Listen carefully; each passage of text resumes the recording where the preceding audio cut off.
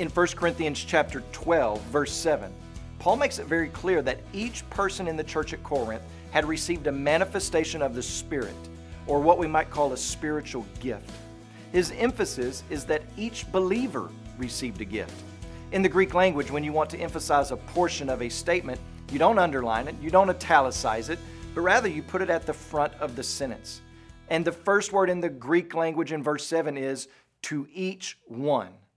In Ephesians chapter 4, Paul makes this clear again. Verse 4 says this, "There is one body and one Spirit, just as you were called to one hope that belongs to your call. One Lord, one faith, one baptism, one God and Father of all, who is over all and through all and in all. But grace was given to each one of us according to the measure of Christ's gift."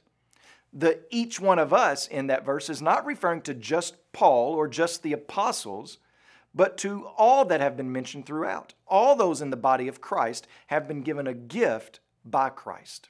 In Romans chapter 12, verse 3, Paul makes this clear again. "For by the grace given to me, I say to every one among you, to think with sober judgment, each according to the measure of faith that God has assigned, having gifts that differ according to the grace given to us, let us use them." So here's the deal. If you're a believer, you have not been overlooked in the distribution of gifts. You were not forgotten.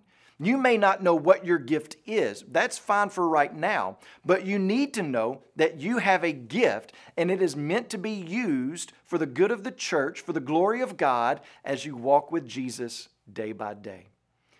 If you don't know what your gift is, when you pray today, ask the Lord to help you discover what that gift is. If you do know what that gift is, continue depending upon the Lord for the use of that gift in the right ways.